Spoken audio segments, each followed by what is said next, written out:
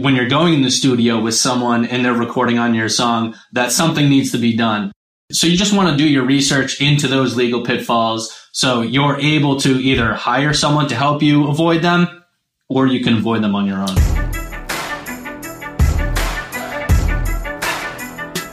Hello and welcome to the Music Industry Blueprint Podcast. Now, I started this podcast as a way to give you access to the thoughts, ideas, and suggestions from people who actually work every day in the music industry on how to move your music career forward. Now, I'm blessed to have helped launch the career of superstar Taylor Swift, and I served as her manager for 2 years. I currently manage American Idol winner Trent Harmon, consult Scott Borchetta and the Big Machine Label Group, and have been helping thousands of artists around the world navigate the music industry. By the way, contrary to popular belief, there is no one-size-fits-all model when it comes to the music industry. So check out my website, rickbarker.com. Take the quiz, and I will send you information specific to you to help you make sure that you are on the right track. Enjoy the podcast. Helping you navigate the music industry, here's Rick Barker with the Music Industry Blueprint Podcast. All right, so we are going to talk legal. And luckily for you, it's not going to be me, but my buddy Colin Maher, who's an entertainment attorney now located in Nashville. Not always the case. Never. Young guy, super smart, went and said, you know what, this law thing, I'll just go get the entertainment side of it. Or let's talk a little bit about you first. And then I want to talk about some of the biggest questions I get asked by artists when it comes to the law. And the first thing I always tell them is I'm not a lawyer. Seek advice from an entertainment attorney. Yes. But there's some general things that we can talk about that I hope will be able to help folks. Yeah. Tell everybody a little bit about yourself. Sure. So my name is Colin Maher. I'm originally from Boston, Massachusetts, grew up there, went to school in Boston, law school in Boston. I actually practiced law up in New Hampshire for a couple of years at a large law firm before deciding that I wanted to go out on my own and do my own thing. Was music always what you wanted to do, or maybe in the back of your mind? Yeah, intellectual property was always in the back of my mind. And explain to those that might not understand what intellectual property is. So intellectual property is your copyrights, your trademarks, and your patents. So when it comes to the music industry, you're dealing, of course, a lot with copyrights and a lot with trademarks. So I had always fallen in love with that through law school. Okay. And you know what? I decided I'm going to pick up and move to Nashville because I figured it's the best place to do it. There's a lot going on here. That's exactly. For sure. So I moved down here a little over a year and a half ago. Okay. Started up my own practice, passed the bar down here. So you have to do that when you leave one state to practice law in another state. You need to take their bar. Yeah. How much longer is that? So it's like you already went to law school. Yeah. So how long does it take to redo it? So is it a redo? Would it be considered? Well, you have to retake the test. Retake the test. So and under certain circumstances, you can actually wave into another bar if you practice long enough, but I hadn't, unfortunately. So I had to take the bar all over again, which is it's a 2-day test, 8 hours each day, and you just have to learn all the laws. Were there a lot of different nuances from what you were practicing to what you wanted to practice now? There's certainly a lot of different nuances in the entertainment field, which is, one of the reasons why I wanted to do it. Right. Because there's so many pitfalls on the legal side. And it's one of the reasons, too, that I always explain. Just because your cousin might be a real estate attorney, just because they're an attorney doesn't necessarily mean they understand what it is that you're getting into. What were some of the differences? Where is it that you see, this can lead us right into this part of where is some of the areas you see a lot of artists make mistakes early on? Maybe they didn't get that entertainment. Where are some of the early pitfalls that they can run into? Yeah. So one of the earliest pitfalls, and if I were to make a checklist, I would say, the first one is make sure that you have the rights to your band name or your artist name. Okay. This is a trademark issue, of course. Right. And, what a lot of people think is they can look it up, and if the trademark isn't registered online, then they have the right to it and they can go ahead. So they use Google as their attorney. Exactly. And you know what? At points, that's fine. Right. For the initial research. That's right. And you can Google it, and if you see that someone else is using your name as a musician, they have those rights wherever they're using that name. Okay. So I would say avoid all risk. find a different name. Your name isn't really worth anything yet if you're just starting out. So if you found them before you've put anything out under that name, exactly right, you will probably lose. Yes. So why even put yourself into that situation? Exactly. And of course, you're not going to hear from them until you're selling millions of records. Correct. Okay. And at that point, you might have a fight on your hand. And even if you win, you're going to spend a lot of money defending that name. They always say the people who win in the lawsuits are the attorneys. That's exactly right. That's exactly I might even ask you what your favorite lawyer jokes are at the end. We'll get to that. So all of them. Yeah, that's right. So the other thing that I always talk about is when you're hitting the recording studio, you want the proper agreements in place. Even if you're, having your buddy play guitar on the song, or your friend sing backup vocals, you always want to make sure you have the right agreements in place so they later can't claim ownership to, especially the sound recordings, right? Because they're contributing to the sound recordings. So they can technically make an argument that they own a part of that sound recording, right? And again, it's one of those things where it may not become an issue until you're selling millions of. Well, and I always tell people, you want to get everything squared away on the beginning of the relationship. Yes. It sucks too, because Scott Borchetta, who I bring up a lot, he says record deals are the worst because you're having to finalize the divorce before you even get to start in the relationship. Yeah, exactly. That's exactly right. I mean, it's very much like a prenuptial agreement. You have to create the worst case scenarios and make sure that you're covered in that. And that's what lawyers are meant for. You always want to think of the worst scenarios and hope they never come up. And speaking of being in the studio, so you want to are those work for hires? What are the agreements that are most commonly used and the easiest to obtain, and doesn't make someone look like they, are signing their lives away? Yeah. So made for hire is probably the most important one, right? Okay. So that can be as simple as a one-page document that's saying that you're paying someone X amount of dollars, or they're doing it for free under your supervision, and it's a work made for hire, which is a legal term under copyright law. Okay. That's essentially saying they're doing it as an employee of you, and you're going to own anything that they and create. Whatever is agreed upon is what they are compensated for that service, whether it be free, whether it be $50, whether it be $100, right, whether it be a percent, whatever is determined beforehand is what you want in place. Now, I get a lot of questions, people asking me, this producer wanted me to sign this agreement, and they're wanting part of the copyright of the song. Yeah. I know now there's some interesting situations that are going on where producers are not charging a fee, and they're taking partial ownership of the masters because they know most everything starts online. Right. And the majority of the money is paid to the master owner. What are some things that people should be on the lookout if signing a production agreement? So that was going to be one of my next step, right? On your checklist? Yeah, exactly. The producer agreement. The producer agreement, which is, the wild west in the music industry. And there's so many different factors that go into it. One is the genre, right? So if I'm a band and I'm going into a studio to record, oftentimes, the producer will be an employee of the studio or someone I bring in who I'm paying X amount of dollars for the day to produce me. That's typically a work for hire situation where they're not going to own anything. They don't expect to own anything. But once you get into the hip hop world, sometimes the country world, and the pop world, it's a whole different ballgame. You're going to be talking about how reputable the producer is, how much you're paying them up front, and how much they're going to want on the back end for their work, and how much they're contributing, right? If you're a hip hop producer, you're making the underlying music. Well, and you're also now considered the majority of the songwriter on the track as well. It used to be the producers just produced the track. They had nothing to do with the songwriting. Right. Now the producers are the writers. Yeah. And I mean, I've seen things where the guy who made the track gets 50% and the 4 lyricists will have to split up the rest. Yeah. I mean, it's sometimes just the way that it is right now. Sometimes it'll be even greater than that when you have these massive producers on hand. So, my advice for people starting out is, understand the market and who you're using as a producer. Get an entertainment lawyer to look it over, to kind of understand the terms. Because the factors that you'll be looking at is how much you're paying them up front, what kind of credit they're getting, and what kind of royalties they're getting on the background, on the back end, both from the songwriter standpoint and from the master side. Another bit of advice that I'd like to give you too is that a lot of times newer artists will get intimidated when in the room with someone who's had some success, and they may say, look, just go ahead and sign this. It's standard. It's what we always do. And you're just so excited to be in the room with them.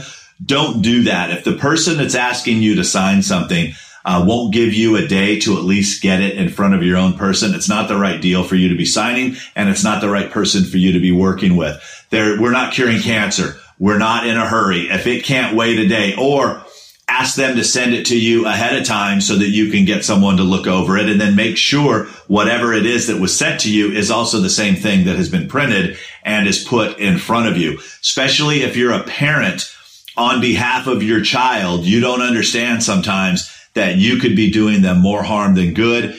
In certain states, you can't sign a document on behalf and must go to the court so that the court can prove that the person that's doing the work can provide the work that they're saying. I call them minor protected states. Mm-hmm. But there was a time with Motown, and there was a time with a couple other younger artists that we don't need to mention, that they were kind of taken advantage of, and the parents were swindled. So now there's attorneys that specialize in taking minors to court to present their case to the judge. I think the thing that is super important is just don't sign anything until you have your own representative look at it. Are there situations where an attorney represents both sides? There can be situations where that's the case. I don't advise. Sure. There's a clear conflict of interest there. There's nothing illegal about that happening, but you don't advise it. Well, it's illegal if they don't sign off knowing that there's a conflict of interest. But, I always advise, get your own entertainment attorney to look at it. And, the producer or the record label who's dealing with this might refer you out to someone else that you could use. They're representing your interests. So that's a little bit different than one attorney representing both sides. Okay. The other question that I get asked a lot has to do with mechanical licenses. Yes. There's some places you could put music online and that streaming platform takes care of paying the licenses and you don't need it. And there's others where you do need it. What is the easiest and safest way to get a mechanical license before putting a song out into the world? So the easiest thing is to look up Harry Fox, and you request a mechanical license from Harry Fox. And what that does is, just a quick background on mechanical licenses is, when you're the creator of a song, you have all these rights in copyright for you, where folks can't infringe on your copyrights. Once you release your music into the public, there's a compulsory license automatically that anyone can cover your song. Right. As long as they're not changing it up too much, they can create their own song. It has to be their sound recording, and they can release that into the world. Now, it's limited to the sound recordings. Right. They cannot have it on music videos. They cannot not have it online technically. Okay. With videos such as YouTube, but we can get into that. So if I'm playing the song, that's considered a video using their music. That's right. Okay. That's right. And, when you're talking about YouTube and Facebook and things like that, technically everyone who's covering songs on YouTube is infringing the copyright, but YouTube has procedures in order to notify the intellectual property rights holder that, someone had posted this cover song. What would you like to do? And they have, 3 options. They can tell the person who posted the song to take it down. Mm-hmm. They can put ads on the song and get paid for it, or they can just leave it alone and let them do whatever they want to do. So that's where the inconsistencies lie, because you'll hear some people say, I've put up covers for years and never gotten any trouble. And somebody says, man, I put up my first one and it got taken down. Right. And there's also different issues with the content ID of YouTube. Sometimes with safe harbor provisions in the law, they automatically take it down, and you have to argue that it's either not an infringement or they have to get approval from the intellectual property. So to be safe, you contact the Harry Fox agency, you let them know what it is that you would like to do. They will tell you. It's like one of the things that really upset me when Universal was the worst, publishing was just yanking everything down, is that they weren't telling people how to go do it. Yep. It's like, okay, I understand I messed up, but how do I fix it? Where do I go get the license? Instead, you've got Ed Sheeran on Facebook apologizing to his fans, who he loves going on there and watching people covering his songs because it's helping build his brand, and everyone was pulling it off. And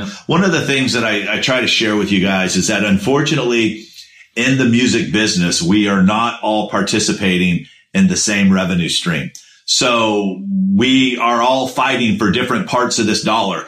or penny, I should say, or part of a penny. So the publishing may block something over here. It might be the label who owns the master recording over here. It might be one of the songwriters, publishers who doesn't like the fact that you used a lyric video and they're not getting paid for those words. There's streaming came out and said, we'll pay the master rights holder and the label and the artist the higher percentage, and radio was only paying the publishers and the songwriters in the very beginning. So it's kind of all over the place. I tell you, we're trying to function in a dysfunctional business, but know that do the best you can at where you are to get the proper permission so that you can go build your brand, so that you can start. But one of the things that we talked about last night is someone had brought up, well, what if I just record a bunch of cover songs, put them on a CD and start selling them at my live shows? Yes. Yeah. And we talked about that, and there's issues there. And we were talking about, when you go to a manufacturing company and you tell them, they're going to ask you. Yeah. If it's a cover song, a lot of them won't do it, right? Because they don't want the risk that you're not going to be reporting it to the Harry Fox agency. So there's issues there. At that point, I would advise not doing that. Well, and I said something last night too, as I said, you wouldn't want somebody stealing your stuff. Because it is stealing. That's basically what it is. If you're taking somebody else's work and you're putting it out as your own and collecting money and they're not getting paid, legally you are stealing. And karma's a bitch, man. You don't want that to come back and get you. In parting, what advice will you give folks? And then I'll make sure that your contact information is made available to them. But in parting, what would you like to leave them with? I would just say do as much research as you can. Read as many books as you can. Find good resources. We talked about it last night. The Donald Passman, Everything You Need to Know About the Music Business, is one of the Bibles in the music industry. Get that. Read through it, and then use it as a resource when things start coming up. You want to be able to recognize that there are legal consequences. You want to be able to recognize that when you're going in the studio with someone and they're recording on your song, that something needs to be done. So you just want to do your research into those legal pitfalls so you're able to either hire someone to help you avoid them, or you can avoid them on your own. Last two things this got brought up. When is the time to hire an entertainment attorney, and what should you look for in an entertainment attorney? Yeah. So, when to hire an entertainment attorney is when you're asking that question. It's probably time to have a consultation with someone. That's exactly right. And I would say hiring an entertainment lawyer and contacting an entertainment lawyer are two different things. When you're contacting one, it doesn't mean you're necessarily hiring them. Make that first step. And talk to them. They might say, look, there's no issue here. You don't need me. You can do it on your own, or there's nothing to be done here. Okay. But at least you're making that phone call and covering your bases. When you're looking for an entertainment attorney, like you said earlier, don't use your mom's real estate attorney. He might think he knows, or he might look it up quickly, but there are so many different intricacies, as we just explained. Pay now or pay later. Exactly. That's exactly right. Yeah. So find someone who is working in the industry, find someone that you trust, and someone that you think that you'll call every time that you think there's an issue and you think they're going to pick up and help you out along the way. For someone who's brand new to this, a lot of times an attorney, that first 15 minutes is a free consultation to kind of see if you really even have anything. After that, is it best to ask them what their hourly rate is? Is it, what's the etiquette in saying, okay, is it for the project? Is it an hourly rate? No one wants surprises. No one likes surprises, like what happens in the producer's room a lot of times. What is proper etiquette when discussing money? So you can ask them right away what the situation is. Now, a lot of people ask me, what do you charge for X, Y, and Z? And I can't give them a straight answer until I know more facts about the case. The one thing I do say is, look, you're not getting charged for anything until you sign an engagement letter with me. So you know exactly the terms of what you're going to get paid for. So just make sure that they're not doing any substantive legal work with you until you know clearly what it is, what you have to pay them for. And a lot of the times, I do a lot of flat fee rates when, it's something that I know how long it's going to take. If it's something a little bit more complicated, then we get into hourly rates and retainers and things like that. But there's a huge range between all different entertainment attorneys. You've been super helpful. So appreciate it. We'll make sure that all the contact information is made available to you guys. And We appreciate you. Thank you very much. If this is your first time checking us out on the podcast, you can do me a favor, and I'd really appreciate it if you would go and subscribe. If you need show notes for any this episode, go to rickbarker.com. Click on the podcast button. You'll get the ability to grab the past show notes. While you're there, you can also grab a free copy of my book. And once again, thank you very much to Colin Maher for his time and his advice, and I'll see you on the next episode. Ciao. I hope you enjoyed this episode of the Music Industry Blueprint Podcast. Be sure to subscribe and tell a friend. Remember, there is no one-size-fits-all model when it comes to the music industry, so check out my website, rickbarker.com, take the quiz, and I will send you information specific to you to help make sure that you are on the right track. You've been listening to the Music Industry Blueprint Podcast with Rick Barker. You can follow Rick on Twitter at RickBarkerMusic. And remember, you don't drown by falling into the water, you drown by staying there.